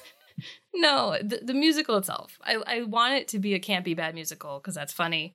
But I think it could have been a little bit better and felt like less of a waste of time. Yeah. Afterwards, Taylor gets everyone together and he's all like, I want to know the truth. I want to know the truth from everybody, warts and all. What's interesting about that is that it's the exact same line. It's like they learned this line, warts and all, that Naomi told Rory in the first episode of the season. She was like, I want you to write a biography about me, warts and all. Oh, I remember you saying that, but Naomi actually said that? Yeah. Huh. It's just like a funny, like, okay, that's just a weird phrase that they both used. Of course, as we mentioned, everyone loves it. They think it's perfect. No notes. Bet has like written some ideas for like taglines for it, but like no one has notes except for Lorelai, who has so many. Taylor says the first scene was based on a play he wrote when he was younger. Yeah. And he like left it on the table of the guy who wrote Who's Afraid of Virginia Woolf and left his number. He says that guy was his mentor and he had no notes for it. Yeah, and he like left his number and was like, call me with notes, and he never called. Which means he had no notes, and also he was his mentor. Yeah. Lorelai's like, well, what about that part where the guy's like rapping and mentioning Hamilton? And like Gypsy's like, are you making this racial? And then Tom shakes his head. It's subtle. It's so funny. Tom's like, wow, like I can't believe Lorelai would make this racial. There was another funny joke where Taylor's like listing rappers. Someone was like, how does he know those names? And Nat is just so uncomfortable this whole time. Yeah. I love Babette. Generally, she can do no wrong. I didn't like the writing for her in this scene at all. Yeah. I didn't mind the kinky boots. She kept being like, but she's kinky boots. No, I didn't like that because she said it like 4 times. She does say it a lot. But we'd already heard that joke like 3 times. Mm-hmm. Her saying it like 1 time, I think, could have been funny. She's also got a bit where she's like comparing this play to like other Broadway plays, or like, move over, this play, get out of the way, Simba, this play's the king now. She had like 3 or 4 of those. That was kind of funny, but I don't know. She just felt like a lot in this scene. Yeah, I hear that. But I also really don't enjoy Carole King as Sophie. Yeah, she was fine when she was just playing the woman that worked at the music shop. She's a talented artist. She's not an actor. And they have her in this to just do this bit where they're like, oh, we probably can't actually use these ABBA songs. But I've written some songs, Taylor, you could use. And then she just like plays I Feel the Earth Move, like her real song. Yeah. And they're like, no, that's not going to work. And she's like, yeah, it's bad. Yeah. So that was like the sole purpose of giving her like 15 lines in this. She delivers them all not great. Like, she just is not a very convincing actor. And that joke fails for me for a couple of reasons. For one, in this reality of Gilmore Girls, you're telling me that Carole King doesn't exist. Like, these songs don't exist. Right. And two, like, obviously it's a catchy song. So, like, the joke is kind of funny on paper a little bit, but not when you take the baggage of, well, she's got to be in all of these scenes to justify this. And also, this world doesn't have Carole King in it then, which is all like, okay, that's weird. Yeah, like maybe it would have been funnier if she just like beautifully sang a catchy song when she's like, yeah, I'm just this person that, you know, fools around at a piano. I'm not a performer. But she actually is good and they all think she's bad because that's sort of the opposite joke of the Lorelai thing. I think I would have been okay with that. But like her singing one of her real songs is weird. Maybe they did it because not everyone knows that she's the singer of that song. So they like had to spell it out. Yeah. Like I probably wouldn't have known that. I know it now because I've deep dive the hell out of the show, but like maybe I didn't at the time. I want to stress too that we're comedians and we have taken excessive notes on this. So it may seem like we're really tearing this apart, but I have to say that this part was like really weak. And I did like a lot of this episode and we're tearing it apart. I know, but some of it needs to be torn apart. And some of it was very, very good. There was a lot that we really liked. I want to stress that. This next part, for instance, is pretty funny. Lorelai leaves and she gets confronted by the actress, Violet. I love this. Who's just like chain smoking, power smoking cigarettes outside. We see her like throw one away and start a new one and just go hard on it immediately. And she's all like, I was in a play in Boston. Boston's a pretty big ass city. Yeah, because Lorelai called her out during the note session. She's like, she wasn't even in Broadway. She was in like a traveling production of Kinky Boots. Yeah. And she must have overheard that. She's like, you don't like me, do you? She's like, I went on in Boston a lot. And Boston's a big ass town. Yeah, it was pretty funny. People say I look like her. I don't know if I see it. Not in this. The more I see her, the more I'm like, yeah, this and this feature looks similar, but I don't think anyone would confuse the two of you. I think when she looks happy, I look more like her, but she doesn't in a lot of this. The next day at the DAR, Emily is not super interested in the DAR meeting, it seems like. I love these DAR women. Yeah, you mentioned that. In the original series, we kind of saw a few of them more than once, and they felt a lot more cartoony, where these feel like the women that would be at this. But we're seeing some changes in Emily. I think one is her disinterest in the DAR stuff, but a second one is that they're eating these puffs, and you know Emily loves salmon puffs. She's a puff fan. But they're like, what are these puffs? And she's like, oh, I don't know. They're just Berta puffs. Berta makes them for me. And she's like, you don't know what they are? She doesn't tell you? And she's like, oh, no, she tells me. I just like forget, I guess. I'm depressed. Yeah. Part of me wonders if the show's not setting up that Emily's like going senile or something, because it's like there's a couple of things that are weird. And it might just be that she's depressed. But the fact that she doesn't even know what these are, that's so different than Emily, who's like so particular about everything. I also noticed that Berta's not wearing a maid outfit. She's just wearing a regular dress. Oh, I didn't even notice that. Just like interesting. I don't know that Emily was like demanding what they wear before. I feel like it just shows a level of comfort. I think old Emily would have made her change. Yeah. Rory shows up unexpectedly, and Emily's like, oh, am I like losing my mind? Did you make an appointment? Not make an appointment. Losing my mind? No, but she's like, oh, did I forget you were coming? Or he's like, no, this is a surprise visit. And then Emily just goes through a series of things that only worry Rory more. Like the fact that she's like, we've got Berta puffs in the fridge and mystery soup. What? And then she takes her into the living room or drinking. I don't know what room this is. The drinking room. The drinking room, you know, where they have drinks. And there's a giant TV in there. And Rory's like, what is going on? She's like, yeah, Berta and her cousins set this TV up in here for me so I could watch opera and stuff while I eat. And she has like a little TV tray that she excitedly shows Rory where she eats her dinners now, which is not like Emily at all. No. You eat dinner at a big-ass table at 7 p.m., girl. Rory is worried. She's like, you need to like get out of the house and like go to the club. Emily's like, I don't even know if I have a membership there. She's like, you gotta go talk to people. And Emily's like, okay, I guess I will. Then Rory leaves and calls Lorelai. Rory gets in a car, which is notable. Yeah, we got to talk about that. Rory came in a car. Rory gets in a car. It looks to be her old Prius, unless she got a new rental one, but it is a Prius. Probably the same one she's had previously in the show. Put a pin in that. And Lorelai's like, well, whatever you said to Grandma must have worked, because she emailed me for once. Apparently, Richard's gravestone is messed up again. It's been messed up 4 times. The 3rd time, it fell off the truck, so it might have been fine that time. Yeah, we hear that as like such a quiet joke off screen. Yeah. But yeah, mostly it's like punctuation problems with the quotation. Yeah, like it's supposed to be comma bikini. Mm-hmm. So the plan is for Lorelai, Rory, and Emily to go to the grave site when this new gravestone is revealed in a day or 2. Rory pretty much has to like talk her mom into doing it. She's all like, you need to be there for Emily. Like you pretty much have to do this. Lorelai reluctantly agrees. Sometime later, Rory is at her new office at the Stars Hollow Gazette, and wouldn't you know it, Jess shows up. Hot as fuck, adult, muscled up Jess. He is more muscular. I don't exactly know what happened to him in those 9 years, but Protein. yeah, something. he changed something. His shirt is barely holding on to him. That shirt is about to pop.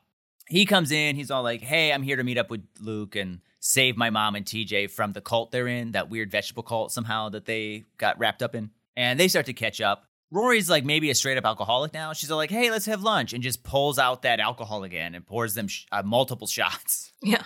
Rory starts to break down here a little bit and just tells Jess that her life is a mess. She's like, I don't have a car. I don't have a license.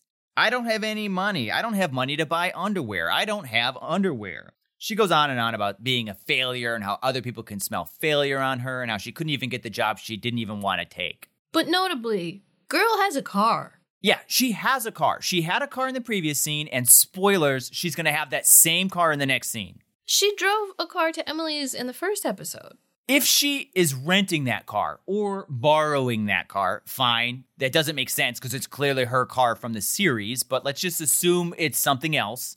Why are you driving with no license, Rory? She says she doesn't have a license? Yeah. Okay. She drives a lot. Well, she gets all hopped up on her booze at work and then drives unlicensed someone else's car wherever she's going. Huh. She's also like, I'm broke. I have no money. Like, do you not have money? Well, because this job doesn't pay. Your dad is a millionaire. Your grandfather was like a millionaire. He didn't leave you anything when he died? This is interesting. Something that we have not talked about yet. Trix was going to leave them a ton of money, right? Yeah. Where's that? Where is this money? I think she did go back on something she was going to give them in that episode. I'd have to look all this up. But her dad, he would love to give Rory money. Richard just died and left Luke money. Yeah.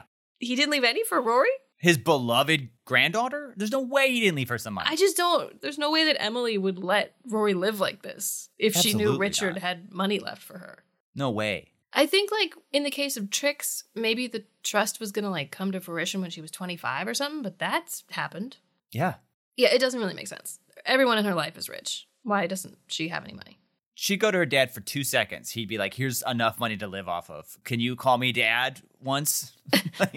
I could see her not wanting her dad to just fund her life because she sort of takes pride about that kind of thing sometimes. Yeah.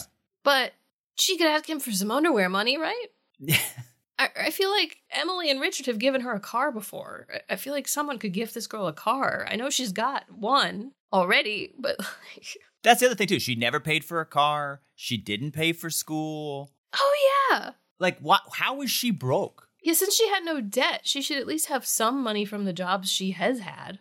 Yeah, it doesn't make any sense. And it's one of those things about continuity that was just what are we talking about? Guys, you just showed her in a car. You just had a scene with her in a car. She's about to be in a car again. I just looked it up. Christopher inherits the money in season 6. So Amy did that. So, yeah. I guess you could argue that she's playing up her destituteness for Jess, I guess. But it just seems like the writers forget stuff scene to scene. And there's going to be more.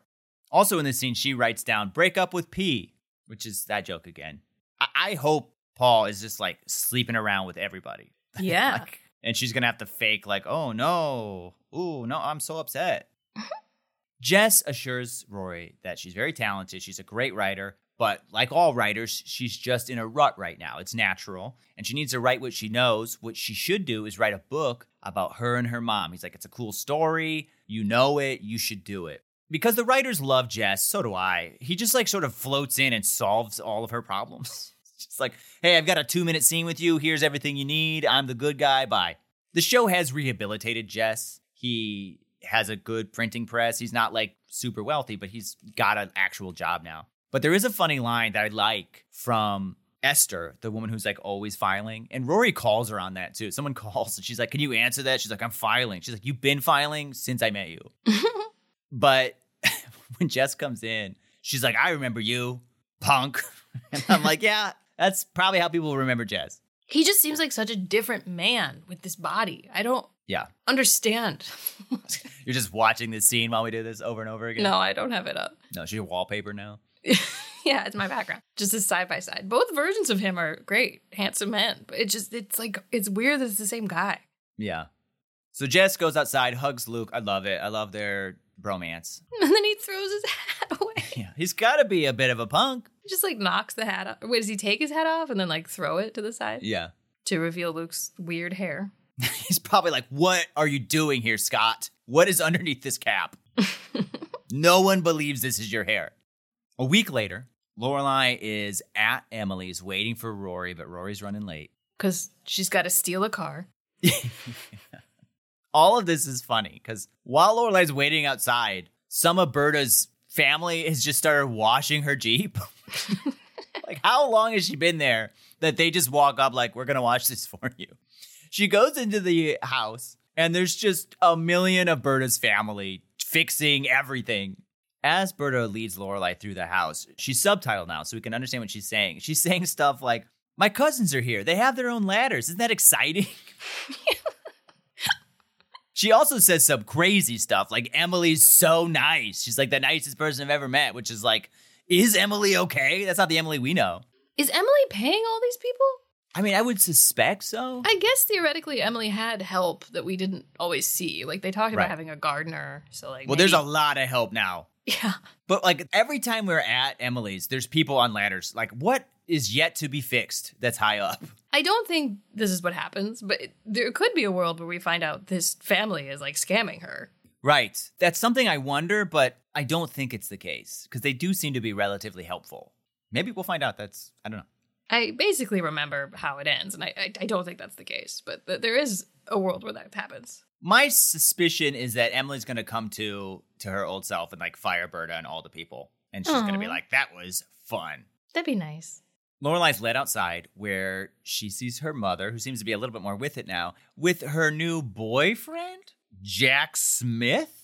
Emily never uses the word boyfriend, but... I mean, it's implied, I feel like. She says the word friend, but I mean, we know what's going on. We already met Jack Smith at the service for Richard. He was one of the people who spoke. He's an old friend of Richard. He loves Richard. He's also very wealthy. And he struck up a conversation with Emily at the club, which Rory encouraged her to go to. And he's over there making drinks for all of them, having a good time. And Lorelai does not take this very well at all. She's like, who are you? What are you doing here? You know what's interesting? It's been a week. They gave us a time period marker. That isn't a ton of time for her to have gone to the club and found a man. But I mean, she already knew this guy. Well, she probably said hello to him, and then, the rest is history. But it's also interesting that they gave us a time marker because they jump around in this. I mean, theoretically, all of these cover several months. Yeah. Or at least a month. That is true. They don't tell us how much time is passing generally. A week is I wonder not why that they long. chose to do that specifically. We talked about this a little bit about, how quick they're together. But I feel like if you're older, both of them are older, widowed people, like you don't have a lot of time to fool around. And you also at this point kind of know what you're looking for. So it's not crazy to me that you're like, maybe we should date. We'll see what happens. Like, and let's move quickly because we don't have a lot of years left. But Lorelai's like, I need to get some water from the kitchen. I'll be back. So she goes in the kitchen, immediately calls Rory and is like, what the hell? This guy's here. Mom's got a new boyfriend and he's probably a gold digger, blah, blah, blah. Then Rory says, oh, I'm sorry I'm not there. I told Emily I would meet you guys at the cemetery, okay? But in the previous scene, Emily says to Lorelai when she arrives, Rory didn't come with you? Now, if we find out later in the show that Emily is losing her marbles and is starting to lose her memory and stuff, I'm fine with this. That's why you think that. I would be fine with that. It's not a continuity issue. That's just we're setting something up. But I don't know that we're doing that. And Rory says, I told Grandma I would meet you guys at the gravesite. So it's weird that Emily asked why Rory wasn't there. But then also, when Lorelai's done on the phone, she says to Emily, Rory's going to meet us at the gravesite. So there's just, what the hell is supposed to be happening? I wonder if Alexis didn't read her line wrong and they didn't have alternate footage, so they had to just keep it. Like maybe her line was, oh, can you tell Grandma that I will meet you there? Or maybe Rory emailed Emily. She doesn't understand email. But that's another continuity thing in the same episode. Yeah. Maybe Rory's losing her mind. Yeah, maybe. She doesn't remember she's got a car. She thinks she's telling Emily things. She forgets to break up with her boyfriend of several years. I'm going to be honest, Lorelai is just freaking out about this new guy, really not handling it very well. Emily shows up, and Lorelai's kind of like, who's this guy? You're just like meeting some dude, hooking up. He's swooping in to pick you up, says he's dad's friend. Emily's like, he makes more money than me. It's not a gold digger situation. We've known each other for 30 years. We're both widowers. It's not that weird. He's just a friend. She stresses he's a friend, but like, I mean, I feel like we all know he's on the path to being more than a friend. Lorelai's being a lot, and then she acknowledges she's being a lot. Yes. I will say, real quick, I think it's fine to be surprised and like a little nonplussed when you find out your mom is dating somebody. Sure. But I do feel like her, like, I've got to excuse myself. There's a guy here who's not dad, is all like very dramatic and too much. Mm-hmm.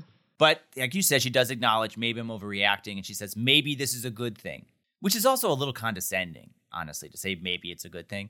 But Emily goes off the deep end now. Now she's the one that's like, oh, so you're just happy someone's coming in to take the responsibility off you so that you don't have to deal with me anymore. It's like, Emily, you just be mad at her for the stuff that you should be mad at her for, not for this other thing. Yeah, like she was not suggesting that at all. No.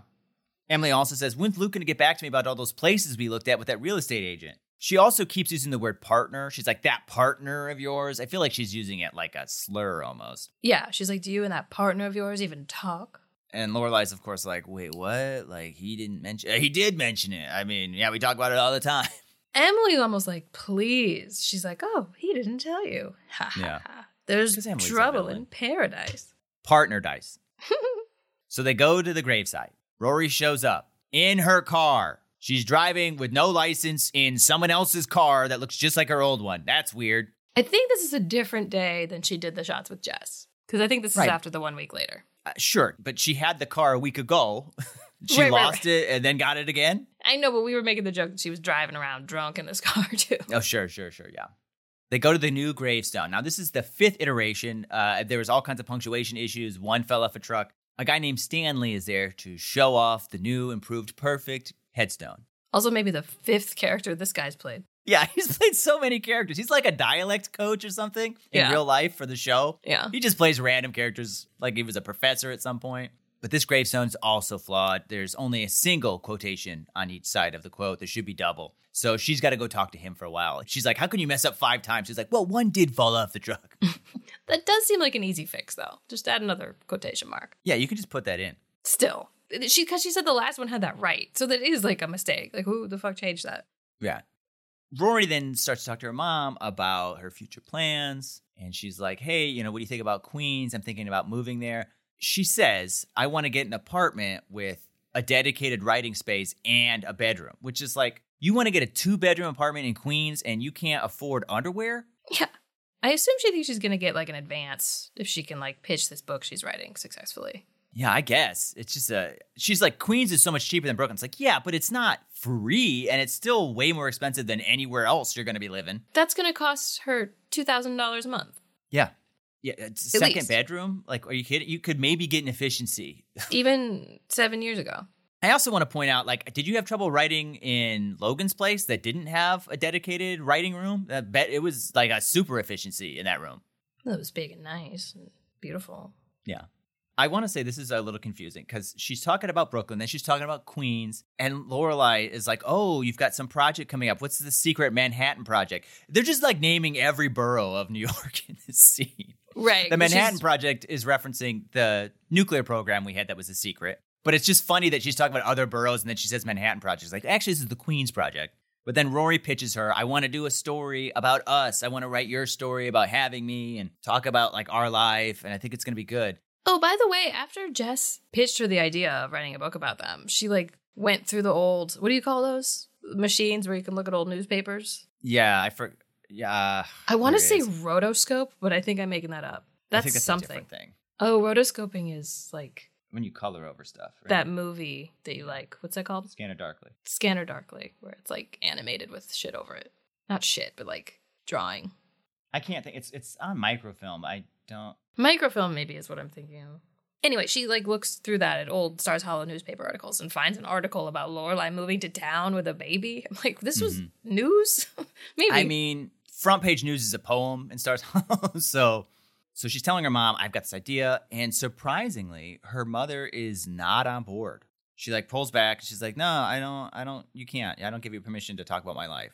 And she goes on to say, like, I went out of my way to like sort of present my life a certain way to everybody and like not showcase parts of my life that were embarrassing or I didn't want to talk about.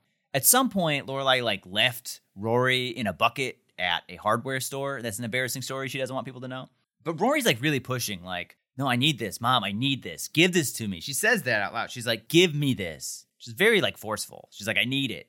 Lorelai's like, no, write about Jess, write about Dean. And of course, Rory's like, Jess gave me this idea, which further sours it. Lorelai's like, oh, Jess, cool. I'm not over that. This is so interesting. Like, Lorelai doesn't say why, really, other than she doesn't want this personal stuff out there. I mean, I think it's because Lorelai is pretty insecure about her current life. Mm-hmm. So, like, the world learning about how she got to this place that she feels is very bad is maybe not something she wants written down. Mm-hmm. I also think it's not that big of a deal. I don't know. Like, she did do a good job raising Rory. Yeah, I mean, we've set up that, like, I think we've set up pretty well, actually, in this series, this A Year in the Life, that exposing yourself, warts and all, isn't something that everyone can do. Like, Naomi was at first like, yeah, warts and all. But then once, we talked a little bit about those warts, she's like, no, I don't want to do that anymore. Likewise, Taylor was like, tell me everything, warts and all. But then it was like, when he starts to hear about the warts, he's like, I don't love this. Like, I'll listen, but no, I'm just kind of ignoring that part. Yeah. So I think the show is set up that, like, some people don't really want everything exposed, even if they say they do. So Lorelai, in a sense, is being more honest by saying, I don't want those things exposed. I'm not going to say yes and then later tell you no. I also get that Rory is, like, in a place of desperation and, she does love this idea and feels very inspired by it and is very used to getting what she wants for the most part. So to hear her mom say no is hard. But she's also, like, putting a lot of faith in this idea that this is, like, going to be the solution to all of her problems and she can get a 2-bedroom in Queens. Like, do you know that someone's going to buy it and pay you for it before you write it? Totally. Like, because she's like, what am I supposed to do? Just, like, get some job I don't want? I was like, yeah, maybe.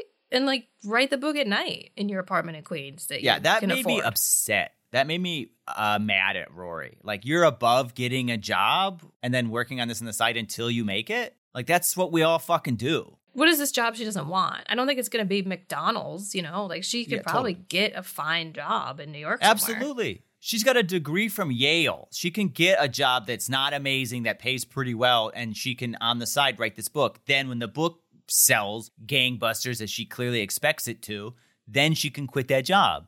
Most people in New York have a full-time job and a whole side thing.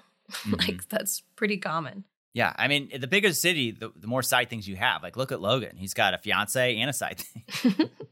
While Emily's away talking to the Headstone guy, they just have, like, a big fight. It's unusual. They don't have a lot of fights, but Lorelai's not giving Rory what she wants. Rory's, like, demanding it because it's her whole purpose now. It's like when people move to New York, like, I'm going to make it big in a day, Like, I'm going to be a comedian. It's like, well, it's going to be years if you want that. Rory's just like, this book will solve all my problems. I bet it will. So yeah. I don't know whose team I'm on here. I feel like Rory is putting, like you said, too much emphasis on this being the solution to every problem she has. But also, like, Lorelai, maybe it's not a big deal if your daughter writes a good book. She's not going to make you to be a villain. It is, though, like, if Rory does get a job and writes on the side, she still can't write this story. So she does have to come up with, like, something else to write if she wants to be a writer. So yeah. It is a roadblock either way. Yeah. So, yeah, if I were her, I would want more of a reason from Lorelai, but I don't know. Lorelai's got to do some soul searching, which is, I think, where we're going. Lorelai's upset, and she goes to Luke's. Luke is in a pissy mood because of the whole therapy stuff and is being snippy, but she's being kind of ridiculous, trying to make coffee at 10 at night or whatever. Yeah, they're closing down soon. She confronts Luke. She says, "Why didn't you tell me, Luke, that you went to all of these possible franchise locations with my mother? Why did you keep that from me?" And then he comes back with well, what about therapy? You've been going to therapy, quote unquote, for how long now? Even though you're not, you're telling me you're going there, but you're not. Why are you keeping that from me? She's all suddenly oh, I don't know. And I don't know why she kept that from Luke. Well, he specifically says your mom said you stopped going to therapy. So where are you going all those times you say you're going to therapy? And she's like, I am going to therapy. I'm just going alone. He's like, okay, yeah, I believe you. But it doesn't really seem like he does. I mean, no. I kind of said this last time. I think it's because she's talking about him. Yes, I see that. But she could be saying I just feel like it's helpful. She doesn't have to say, I go there and I talk about you, Luke. Yeah, yeah. I mean, they suck at communicating their insecurities to each other. Totally.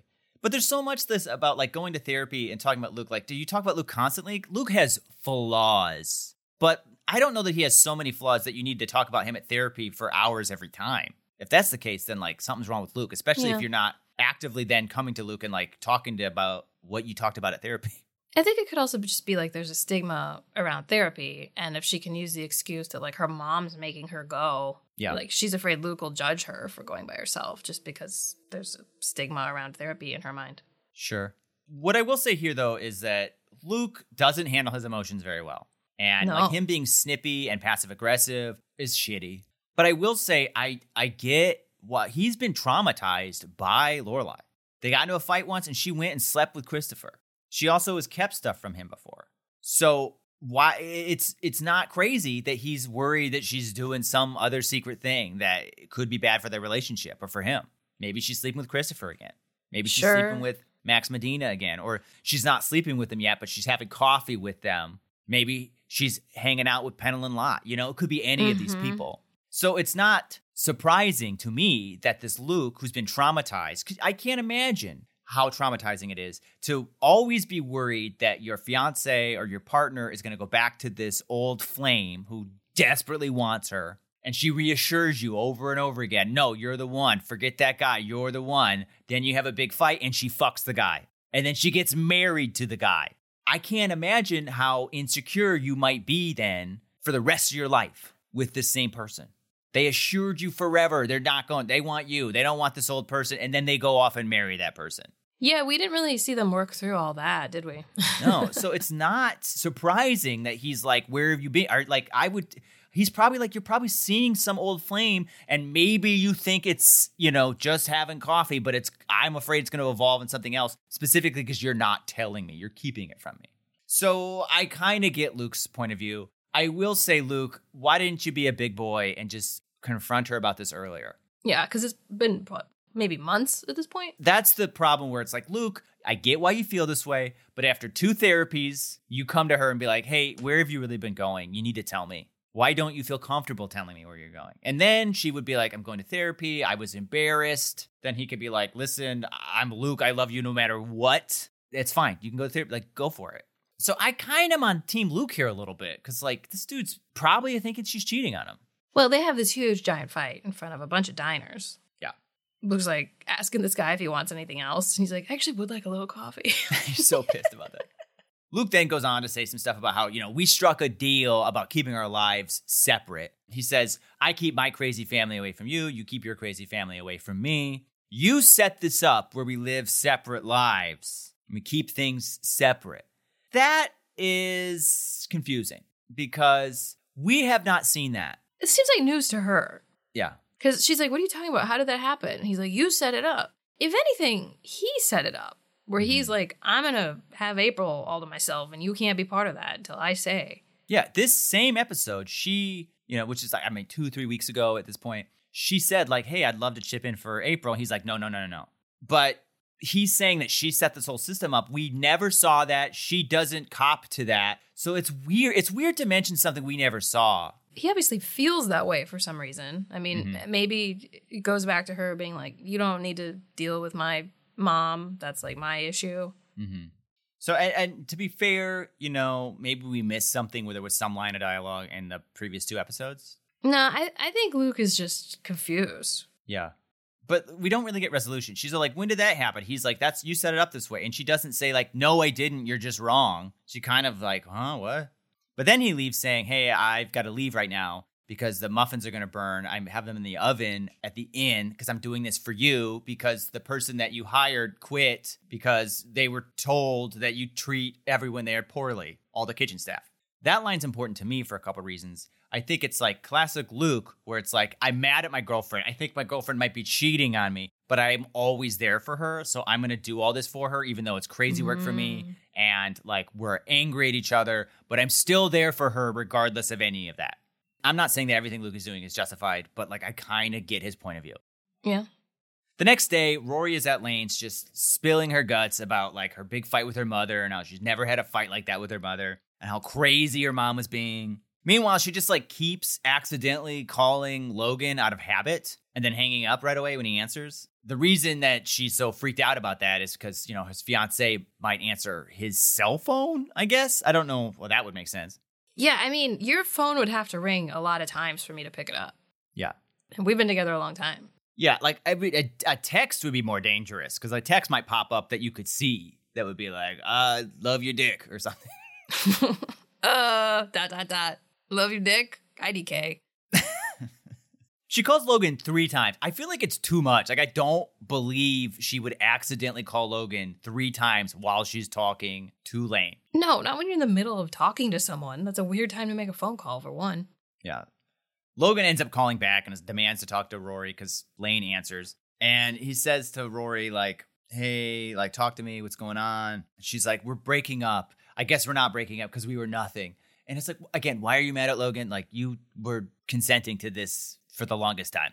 But Rory, I think, in this scene, maybe calms down a little bit and maybe starts to see her mother's point of view. I'm not sure that she does. There's kind of a funny moment when she's freaking out while she's trying to call Logan. Lane offers her Zach's Lipitor, which is like a cholesterol drug. Which is kind of funny because then Logan's like, yeah, I heard about your cholesterol problem, Rory. Lane has a pretty funny rant because she like takes the phone at some point and is like not letting Rory talk to him. Mm-hmm. But yeah, I don't know what Lipitor is doing to Zach. Yeah, I don't either. Rory, after the phone call, kind of collapses onto the couch, but she sits with her feet like in the opposite direction of her legs, and it drives me nuts. It didn't bother me, but like every time, you know how I made that sound during the musical? You were making this sound. Like, oh, his feet. I'm just surprised they weren't like, I mean, I guess your body could do that, but it just doesn't look natural. Can we try that sit again, Alexis? But the phone call ends with Rory being like, well, then I guess we're breaking up. But we can't break up because we're nothing.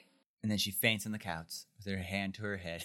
I mean, I get being upset about it. Like, they love each other so much. But it's like, this needs to be a different conversation than what it is. You can't be mad at him for marrying his wife when you knew he had that. If he was lying to you about how serious he was with this woman, sure. If he's like, I don't know if it'll go through. I'm going to break up with her anytime now. In 10 years, maybe we'll get married. We'll see. I hope this falls apart. But we're not learning that that's true. Totally. Lorelai gets a phone call, a voicemail from Taylor, saying he went on a retreat with Nat. Just the two of them, I guess. And they wrote one more song. Maybe there were others, other older gentlemen and their Brooklyn love boys on a Broadway retreat. He's reluctantly offering her the chance to come watch this one last song they've added. Before we get into that, one thing that bothers me is this guy, Donald, the town gay man. He also loves the musical. I don't buy that he would. If Lorelai's seen Kinky Boots twice, this guy's seen it 3 times. Like, you know what I mean? I feel like he would enjoy a good musical because they've set him up as like that type of gay man. Sure, yeah. Anyway, there's a new song. So Lorelai, surprisingly, goes to this musical, and it's a beautiful song about roadblocks. It's a fantastic. She loves it. It speaks to her soul. But then the funny part is, as soon as it's over, the rest of the musical advisory board is all like, this sucks. We got to cut this. Like, what a bore. I love that so much. Can we talk about the song? It's great. Yeah. It's performed very well. Oh my gosh, Lauren Graham. Lauren Graham's face. She is feeling it for realsies. Yeah. No, it's a beautiful song. It's touching. And this woman is singing like exactly what she's thinking right now, essentially. Yeah. She's singing about how she might be alone with her dog. And yep. I don't know what this has anything to do with Stars Hollow at all, but like, It's enjoyable This is to probably watch. what Nat was thinking every moment he's alive. Oh. Taylor's like, fine, we'll put the song up. But yeah, it ends with Babette being like, now that's a cut. And Gypsy being like, what a bore. It's so funny that it's Totally. a gorgeous song and they hate it. So invigorated by the song, spoken to by the song, Lorelai then goes home to talk to Luke, who's fixing a shelf, because I feel like that's what he does when he's upset. He focuses on things he can fix. She comes in, she's like, I gotta tell you something. I'm going away for a while. He's like, what are you talking about? She's like, I'm gonna go wild. He's like, please explain for me and the audience, what the hell is you got a wild? She is gonna wild, like the book, which I guess is to hike some trail. I didn't write the name of the trail down, but it's a real long one. It's in the Pacific Northwest, I think. That's all I remember. She's gonna hike some crazy trail and like she's gonna cook her own food and like boil her own water. He's like running through the list of things she has to do. He's like, it's outside. It's outside. There's bugs. There's dirt. There's sticks. She's like, yeah, I know. And he's like, why are you doing this? And she's like, because it's never or it's now. And then she leaves and it's the end of the episode. Which is a quote from the song she just listened to. Yes. And the woman like basically pointed her and told her that. So how do we interpret this ending? I think that literally everything in her life right now has fallen apart and she's very lost and she wants some time to figure things out or what she should do next. And she, has half read this book and she is like, I don't know, I'll try that. I got to get out of here because literally everyone is upset at me right now. Mm. You? So I feel like that's the way we're supposed to interpret it, I think. But for me, part of me wonders if this isn't more about, when Lorelai gets overwhelmed in her life or doesn't know what to do, I feel like we've seen she just runs away. When she was going to get married to Max and called it off, she just like left town, went to some random hotels. When she broke up with Christopher, she like took Rory on a long, aimless car drive. She ran away from Luke to Christopher. Yeah. She ran away from her parents' house when she had Rory. Yep. I think she has a history of when she gets overwhelmed and her life doesn't know what to do, she just sort of runs away from her problems. And you could argue that she's like needs some time to think about stuff, and maybe that's how she justifies it to herself. But I just feel like this wild thing is just so random and is such an antithesis of who she is as a person. And Luke points that all out. Like, you're going to have to do all these things. These are things you hate, but also things that like I don't know that you are capable of even doing. Which to me seems less like, oh, no, I'm going to be a bold person that's like forging my own path, and more like you're doing something stupid that you haven't thought through. You're doing something impulsive, which makes it feel more like running away than taking time to figure stuff out. Yeah, that's why I wish we would have had like one line of her by the pool talking about the book. Like something from the book spoke to her. Or at some point she's reading this book. Because like you may have not even noticed she was reading it. Yep. Again, I would be fine with this is about like learning stuff about herself if there was some more dialogue to back that up. But we don't have that. And it's sad to just view it the way I'm viewing it, which is just Lorelai running away again. I think it's both. Okay. I think she's in a rut and that's how she solves her problems. And she has no other men to run away to and no Rory to go on a road trip with. What's she going to do? Run to some other inn and start working there as a maid? Like, she's out of places to run to. Yeah, I mean, I think that you can argue that this is just such a different thing than her life that it is like, I just need to be out of my life right now and in a different one to like get perspective. But I think Amy wanted to include the subject of wilding because it was maybe popular at the time. That's probably why. This makes me wonder, I think, if I'm being honest with you, I think I can guess the last 4 words of the show. You've set that up that there's 4 famous words the show ends on. I think I know what they are. Mm-hmm. If I can guess them, will you tell me that I'm right? You have to get them exactly right. Okay, but if I get them right, you will tell me because I think I actually have them. Okay.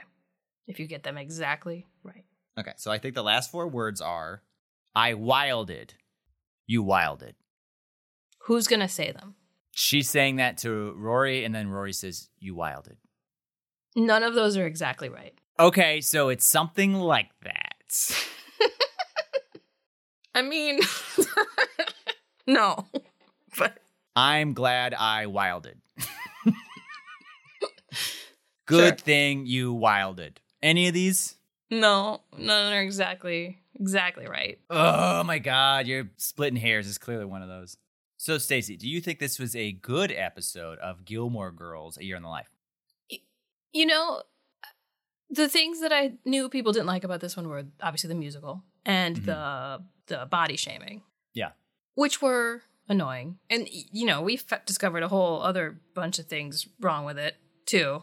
Like, it just doesn't make sense that Rory doesn't have money. It doesn't make sense that Rory's so upset about Logan. But as with all of the Year in the Life so far, it still is enjoyable. There's really funny stuff. There's a lot of really good jokes. It's well made. Like, it's beautiful. There's a lot of fun in it. It's still fun to be back in that world and, like, expand it. I mean, having the pool was fun. Like, having a new location where the town gathers was cool. It was a great town meeting. Like, there's definitely moments in it that, I laughed out loud a lot. Mm-hmm. And the fights were good, even though they're sort of flawed. Like, why aren't you guys talking about this stuff? Or you're being a lot about your mom, Lorelai, or Emily. Just, that's not what Lorelai meant. Chill. Right. Those scenes are all still, like, well acted. Yeah, I don't know. It's like, it's flawed, but it was still enjoyable. Mm-hmm. That's how this whole thing is to me. Like, it's like a bummer how much stuff there is to pick apart, because there is a lot of greatness in it as well.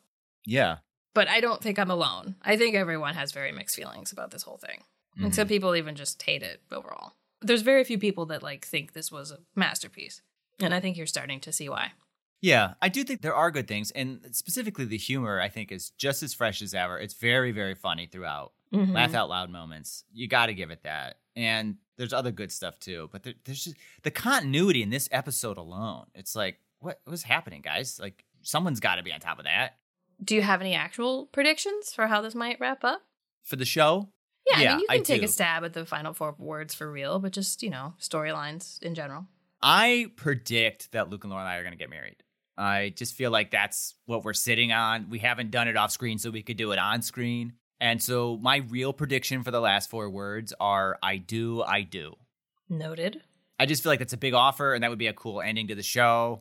I think this is not a prediction, but I would like it if the last 4 words were Rory turning to Lane and Zach and saying to Lane, you can do better. But I don't think that'll be it. Other prediction. If you don't know what we're talking about, Amy Sherman-Palladino always had in mind how she was going to end the show with 4 specific words. And since she did not end the show, she now was able to end the show with those words. And these are apparently the ones she always meant to do. Interesting. Well, I'm pumped to find out what they are. Who knows if the context is the same, but...